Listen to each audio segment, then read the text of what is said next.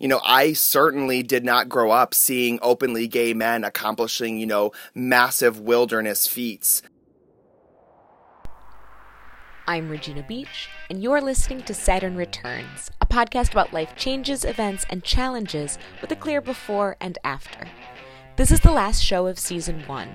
I'm taking a bit of time off from publishing episodes to hike the Camino de Santiago in Spain and collect more stories and interviews. If you like Saturn Returns, please tell a friend, subscribe on Apple Podcasts, and rate and review the show. This week, you'll hear adventurer and writer Jake Carr talk about his life, divorce, through hiking the Appalachian Trail, and moving to Alaska. I was born in North Olmsted, Ohio, outside of Cleveland. That's how I know Gina. We've known each other since elementary school, but it wasn't really until high school that we started becoming much closer friends. I went to college at Miami University in Southern Ohio. I majored in theater and psychology. A couple weeks after graduation, I moved to Chicago to pursue a career as a professional actor, and I worked there for about 7 years, I worked in theater. I had agents that I would audition for commercials, print, television stuff. I was a teacher at an acting conservatory. And towards the end of my time in Chicago, I started finally focusing more specifically on my writing. At that time, I was working on my first full-length play. I also met my ex-husband in Chicago. I was 23 at the time, and we were ultimately together for 6 years. We dated for 3 years, and then there was 1 year that we were civil unioned before marriage passed, and then 2 years of, full marriage. In 2016, I moved to Oakland. My ex-husband had been accepted into a PhD program at Berkeley, so we, made the big cross-country move, and something that I was very anxious about at the time, but also completely willing to make the sacrifice for my partner and his education. And unfortunately, not long after I arrived in California, everything in my life completely turned into a nightmare. I found out that my husband had cheated on me in Chicago, that he was actively seeing another person, and that he no longer had any interest in being married to me. So a couple weeks after setting my entire career and life aside to move across the country, he left me. It was the lowest point in my life, and from there, that's when I made a radical and crazy decision to through hike the Appalachian Trail, and that led me to a summer tour directing in Alaska, which has brought me up to where I am right now, house sitting for the winter in Fairbanks. I asked Jake to explain how he ended up wintering in Alaska and what his days are like in the last frontier. I'm really enjoying my first winter up here in Alaska. I came up to the state for the first time just this past summer when I worked as a tour director. I would do land tours between a handful of cities in Alaska and then over in the Yukon in Canada. And one of the other first-year tour directors that I did my orientation with, this great lady, Leah, she also hiked the Appalachian Trail the same year as me, so we had an immediate connection about that. We started a couple days apart and never met each other once on the trail, which is wild. We were so close. But we became very good friends. She grew up in Fairbanks, which is one of the cities that our tours pass through. It's the second biggest city in the state. It's kind of like right in the center of the state. So a couple times while I was on tour with Leah, we were passing through and I got to meet her family that still lives here. Her parents asked me if I would be interested in house sitting for the winter, and I didn't really have any other plans before. I'm going to be tour directing again this next summer up here, but all I wanted to do in between the two seasons was work on writing, and I'm also a gigantic fan of horror movies, so it was not lost on me the opportunity to have like this house all to myself in this place that is always very dark and very cold to go work on my writing. It's very shining. It's very classic. I'm all about the setup. But it's been a really nice time. Weather and temperature-wise, it has been a really mild winter here. Like, usually it's in the negative 20s, 30s, 40s, and below for most of the winter, but we've had a lot of days in the positives, and, like, the last couple weeks here at the end of February, beginning of March, have even been in, like, the teens and 20s, which might as well be tropical. Like, people walk around in T-shirts outside. But, you know, it's shocking how quickly you do acclimate to the cold up here. I'm used to lake effect winters. Like I said, I'm from Cleveland and Chicago, so we get, even if it's not temperature-wise as cold, we have those lake effect winds that just blow like knives and cut right through your clothing. Like, it's not windy up here, so even if it is -40, for example, it's very cold, but it takes a second for it to like settle into your bone because the wind isn't spitting the cold at you. The dark is a thing too. It's pretty light now that we're approaching spring, but at the peak of winter, there's only sunlight for between like 3 and 4 hours a day, between like 10:30, 11 a.m.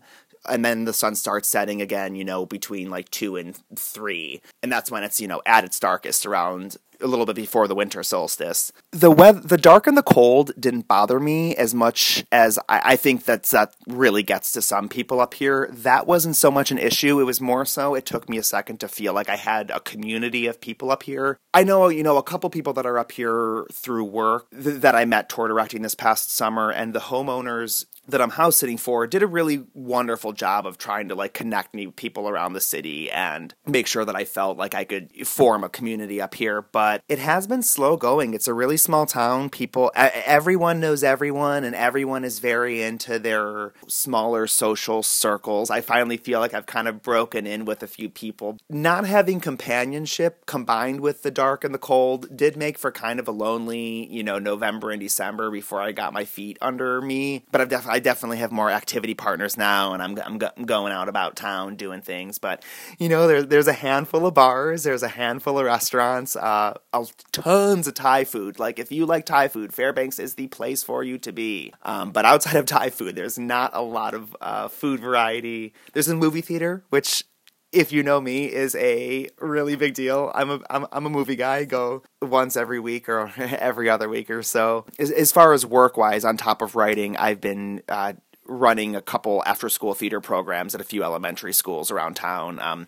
I work with kids between 3rd grade and 7th grade, and it really is awesome to get them some extra arts programming, and they're Title I schools, so they receive government assistance to be able to provide these after-school programs. And I was brought on and given a lot of free rein to design whatever programs I wanted to, so I was having the kids do some script writing, and we've done some improv games and some basic acting things. And, on my end, it's always nice to make a little bit of money in the field. Like, as a freelance artist, you learn to appreciate making a paycheck in the field, even if it's like in a tangential way. Listen, I'm still paying back those theater school loans, so. Jake recorded his answers from Fairbanks, Alaska. I asked him to talk about his writing. It took me a little bit of time after arriving in Fairbanks to house sit for the winter to really get my writing groove underneath me. I came up here with this very romantic idea, I think, that I was going to have all the free time and space and lack of commitments in the world, and I was just going to have this massive artistic outpouring, but it just didn't happen. I had a month and a half, more or less, of free time before I started my after-school theater job. And trying to generate anything new, it was like pulling teeth. Like, I could get a little bit of editing done on plays that I've already written and that I was just sort of tinkering with, but I was not able to start working on my book until I had a much firmer schedule in place. And once I had my job, that gave me a solid 3 or 4 hours in the morning to write before I left for work. That was really good and motivating. And when January rolled around, I also had social commitments, and I realized how important having a steady, reliable, fulfilling social life is to energizing my artistic battery. Shockingly, spending a lot of time alone and not engaging a ton, with the larger world was not a time when I was able to feel particularly engaged with my work. This book that I'm working on right now is by far the most substantive writing project I have ever undertaken. Up until this point, my larger projects have been play writing, and writing dialogue is very, very different from writing, like descriptive prose, and I've never written anything autobiographical, so the book will cover the last 3 years of my life from when I moved out to California up through coming to Alaska and, the divorce and the Appalachian Trail in between. And this is the most I've ever written about myself. Like, the book will cover similar material as my blog, which is all personal writing, but those are sort of more, bite-sized windows into things. Looking at my life under a microscope in the context of a whole book, I'm focused on a couple years, but I'm having to always make the decision of what is and isn't essential information to tell right now that the reader needs to know. Like, I have a million little details about my life that I want to put in, but is that all really necessary to get across the point that I need to make? So a lot of it is editing down, which is something that I find with my blog posts too. Like, over time, I figured out how to be much more concise and how to say the same thing I'm trying to get at in 1 or 2 sentences instead of a paragraph and a half. So it's that same mentality, but now taken and expanded over a much, much broader concept. And as far as playwriting goes, I've always kind of had an ear for dialogue and sort of the naturalistic cadence of dialogue. So I can write an exchange between 2 characters. I could pump out pages of dialogue in, a couple hours. It might not be, the most intricately plotted out piece of writing, but I just have a sense for the way that people interact with each other. But that is not a strength that necessarily directly is translating to, memoir style writing. Jake keeps a blog at jaketreks.com, which include parts of his trail journal as well as new adventures. I journaled nearly every day on the AT. Here's an excerpt from July 28th. This would have been in Vermont, about 4 months into my hike with another month and a half left to go. What a stunning sunset I just saw from Prospect Rock. Deeply pink swirls mixed with tufts of black clouds and orange bursts, faded to a rich blue and calm, almost sentimental yellow. The reality is sinking in that nights and sunsets like this will not be my normalized life for long. The drastically increased presence of southbound hikers has also added to the impending sense of finality. The goal is still 500 plus miles away, but its presence grows stronger on my conscience every passing day. It has been good to spend so much time focusing on things that I'm excited for after the hike. Some people seem to be avoiding investing too much thought into what happens next. To me, this doesn't feel like a betrayal of my time out here.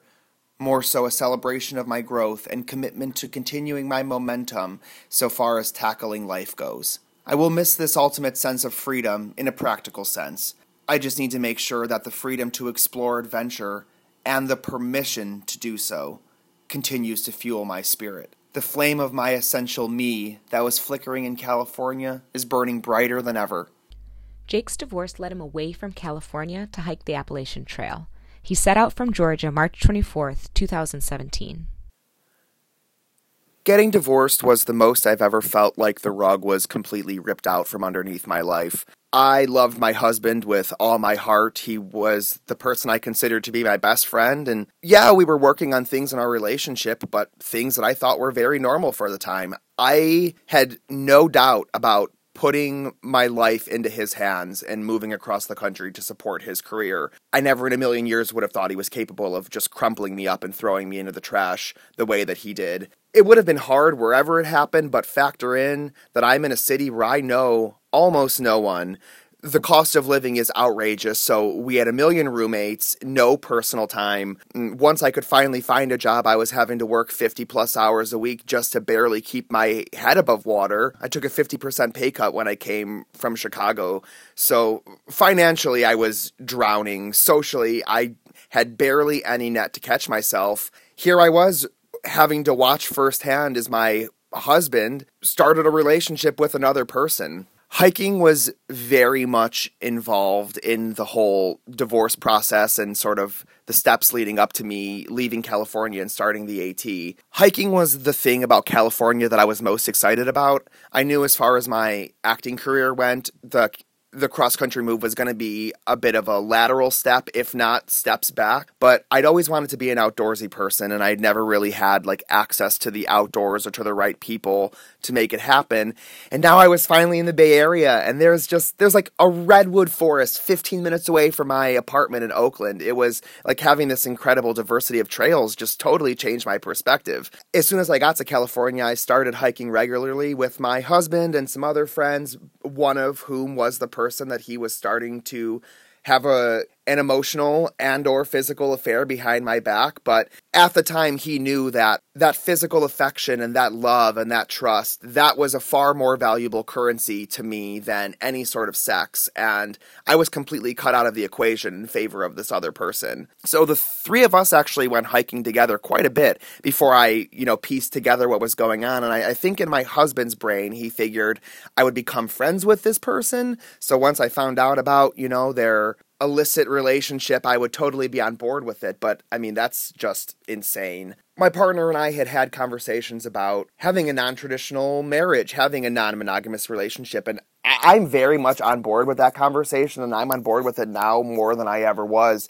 But the thing is like, even if you have a non-traditional relationship, there are still boundaries. There are still rules that you set with your partner about how you're going to treat each other and what truths you are going to share and what you're going to share with other people. And you can still violate all of those boundaries. My partner wanted to sprint to the end of he wanted to sprint to the finish line and get to the point where his relationship looked exactly like he wanted it to. He just didn't want to have the hard conversations about doing it alongside me. So I just got dragged along. I started noticing this thing happening where my partner was just cutting me out of his life. He wouldn't introduce me to any of the people in his PhD program, even though we talked about them all the time. I wasn't allowed to meet them. And then particularly with hiking, I was starting to notice that in group settings, like in social situations, my partner would talk about the hikes that he went on with this other guy. He'd say, "Oh yeah, the two of us go hiking every weekend." Those were hikes that I was on too. It's like he was actively erasing me from my own life, and he knew how much hiking meant to me, and he knew that this was the thing I was most looking forward to about coming out to California. So the fact that he was tainting it and stealing it away from me really hit me in the gut. The day after he left me, the following morning, two friends, my dearest friends, Nora and Simon, they took the mornings off of work to go on a hike with me.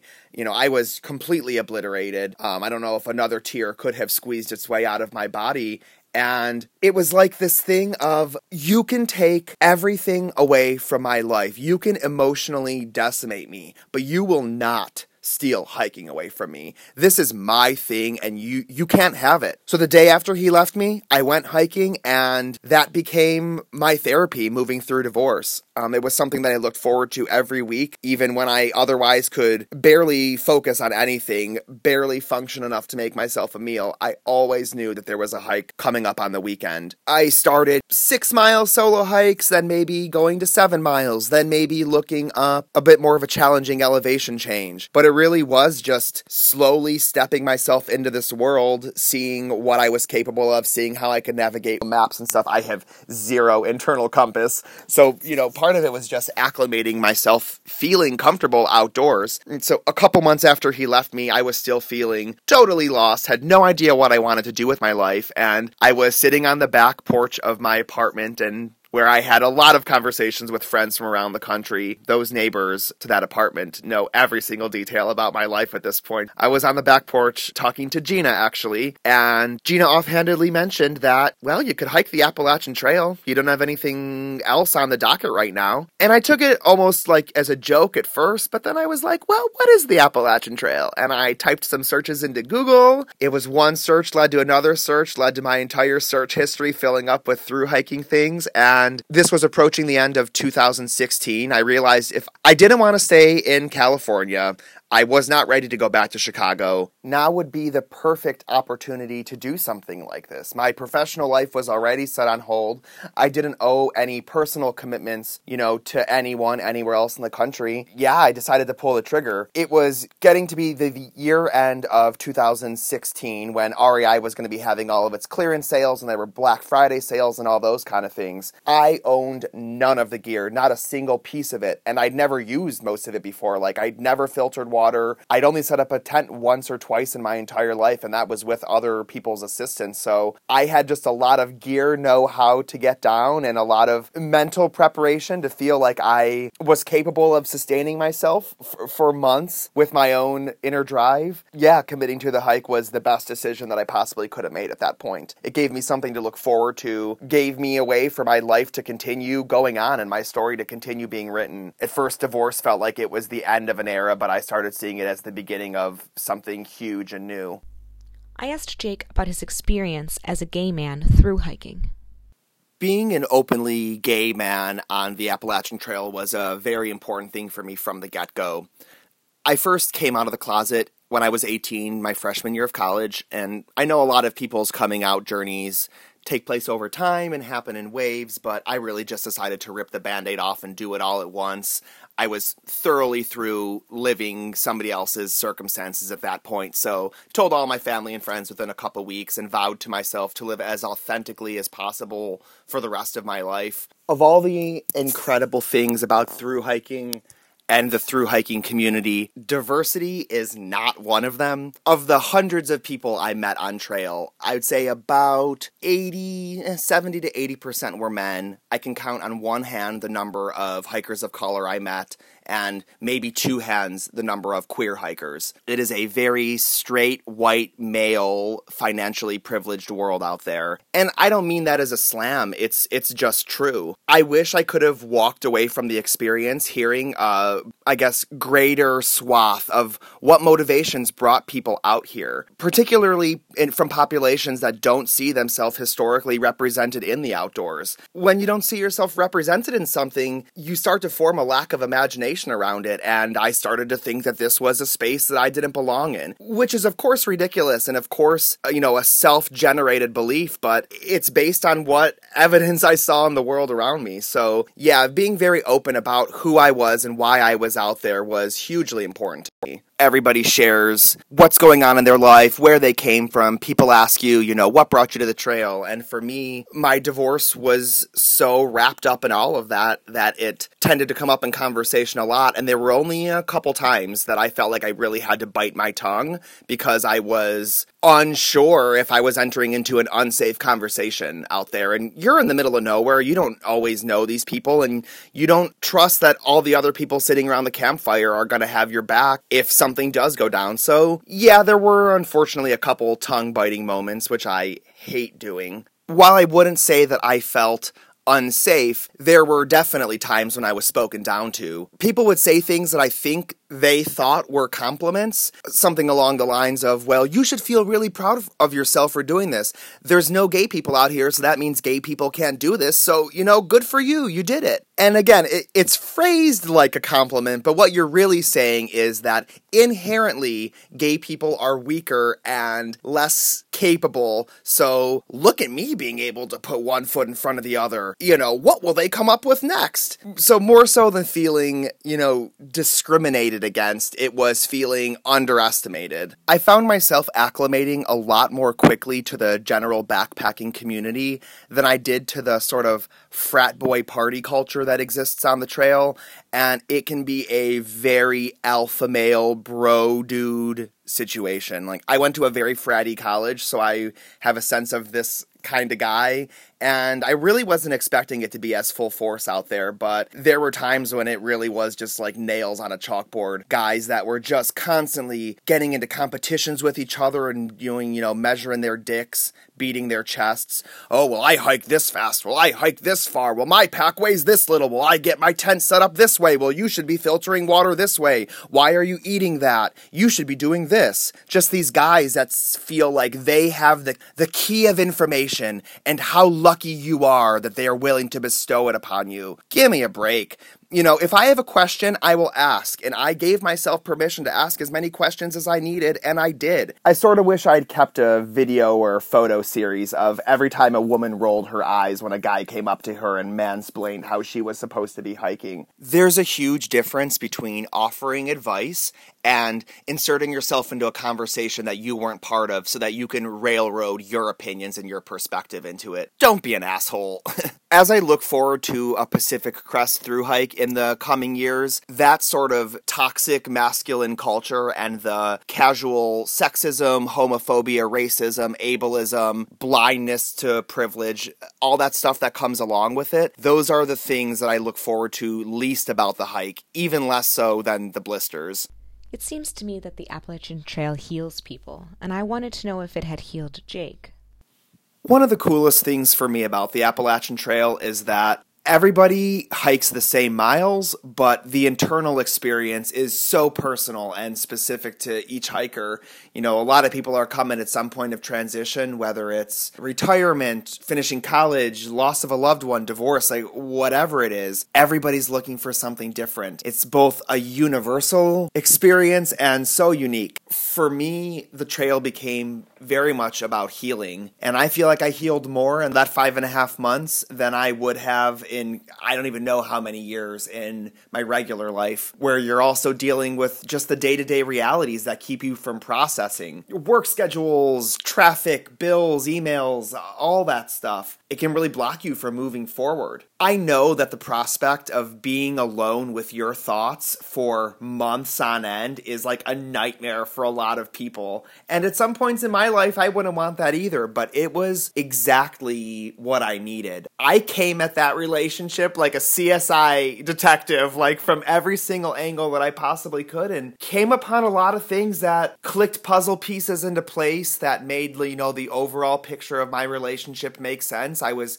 sorting out a lot of things that felt like that I found out to be lies, trying to piece together what was and wasn't true. I got to do a lot of thinking about who forgiveness is for and how forgiveness is an act that will free me of a lot of weight that I was carrying around of the hurt and the betrayal and the disappointment and feeling like a failure and all that stuff. Like I needed to let the baggage go. I will always consider coming out and through hiking the trail to be the two biggest gifts that I've ever given myself. One of the biggest parts of that sort of healing experience that I've tried to take with me into my regular life has been the idea of self-talk. Like, how do I treat myself when I'm challenged, when I'm going through a rough time? I have a tendency to be really judgmental of myself and impatient and beat myself up when things don't go perfectly, but that just holds you back. It became very clear to me early on that if I was going to finish this hike, it was only going to happen if I was my own cheerleader, pumping myself up every step of the way, especially when it was hard.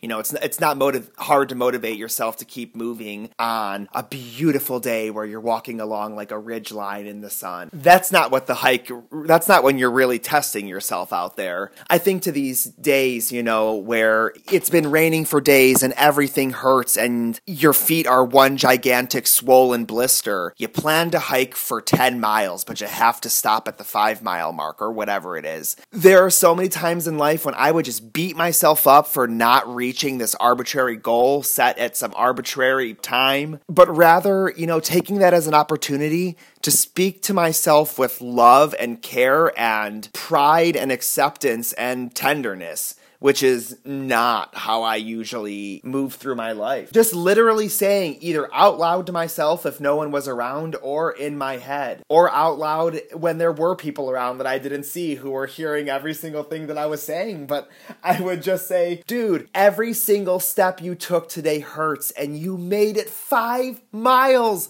That is such an amazing accomplishment. And you've been doing it for months and you have, months to go. Go you. You are incredible. Move as slow as you need. Rest as much as you want. Like, you are a hero. Yay me. Man, I'm in so much pain right now. You've been in pain before. You've lived through worse. Keep going. That sort of positive self-talk mantra is something that I think has brought me a lot of happiness and brought me a lot of peace over the last couple years, even after the trail. I asked Jake, how do you define and think about your life before and after? Before I thru-hiked the Appalachian Trail, I genuinely had this notion that adventure was something for other people. Like, I could follow social media accounts or watch videos on YouTube, but all of that crazy stuff, that wasn't for me. It's not as though I hadn't done other big things in my life, like big accomplishments that I was proud of, but in some way it's like my brain wasn't programmed to think quite so big. Then I did it. I started with almost no experience, and at no point in time did I consider quitting. Like, it was the most challenging thing I had ever tackled and accomplished. It was so doable. All it took was the commitment of saying, I am going to do this, and then one step at a time. kind of on the nose, but literally one step at a time. Part of this was thinking that going off on a trip or adventure like this was somehow taking time off from the rest of my life. And yes, you may need to put other things on hold. You can't take time off from your life in this way. This is your life. You're living your life regardless of where you are and what you're doing. This isn't some extra special thing. I'm the firm believer that you get one life and what you do with it is what you do with it. And I just have a permanently different understanding of worthwhile ways, like valuable ways that I can spend my time that aren't their traditional sense of time spent. I don't think I would be in Alaska if I hadn't hiked the trail. The tour directing job that I finally applied to and started last summer is something that I heard about for a decade. A friend of mine did it a long time ago and she loved it, and she has been telling me for years that I would be a great fit for the job and that I would really enjoy it and all of these things. And again, even though I knew somebody, a very close friend who did it, it just seemed like going to Alaska for 4 months, like I'll have to take time off from my career in Chicago, and I don't know. That seems like a lot to figure out. But it's so doable, and the AT made me realize what an achievable goal it was. So I finally applied, and I finally got the job. I love the job, and the job has led me to this house sitting opportunity, which is giving me the opportunity to write about the trail and to, explore my experience and how my relationship inspired this whole new chapter of my life. And I wouldn't be here in this house with this abundance of creative resources to work from without this experience. Before I left for the trail, I was of the firm belief that given the choice, I would not do my relationship again. If I could flash back in time and knowing how it all ended, even though so much of it was this beautiful love story, would I go for it again? And I felt very much absolutely not. But by the end of the hike, I realized I never would have done the trail if life hadn't given me such a swift kick in the ass. And the AT was by far my peak moment, my peak experience. It was my everything. It gave meaning to the pain. It made me realize that, I had to live through that because it lined me up for this and it brought me to the gates of this. And I wouldn't trade where I am in my life right now for anything in the world, which if you had told me that a couple years ago, within the month of my husband leaving me, when I could truly barely get out of bed, I'm smiling a lot right now. I finished the same person that I started, and also everything is different. I'm Regina Beach, and you've been listening to Saturn Returns. Thanks to Jake for sharing his story, and thanks to you for listening. If you like what you hear, subscribe on Apple Podcasts or at reginagbeach.com. Click on the link for Saturn Returns. You can also like and comment on the show at facebook.com/Saturn Returns podcast. See you next time.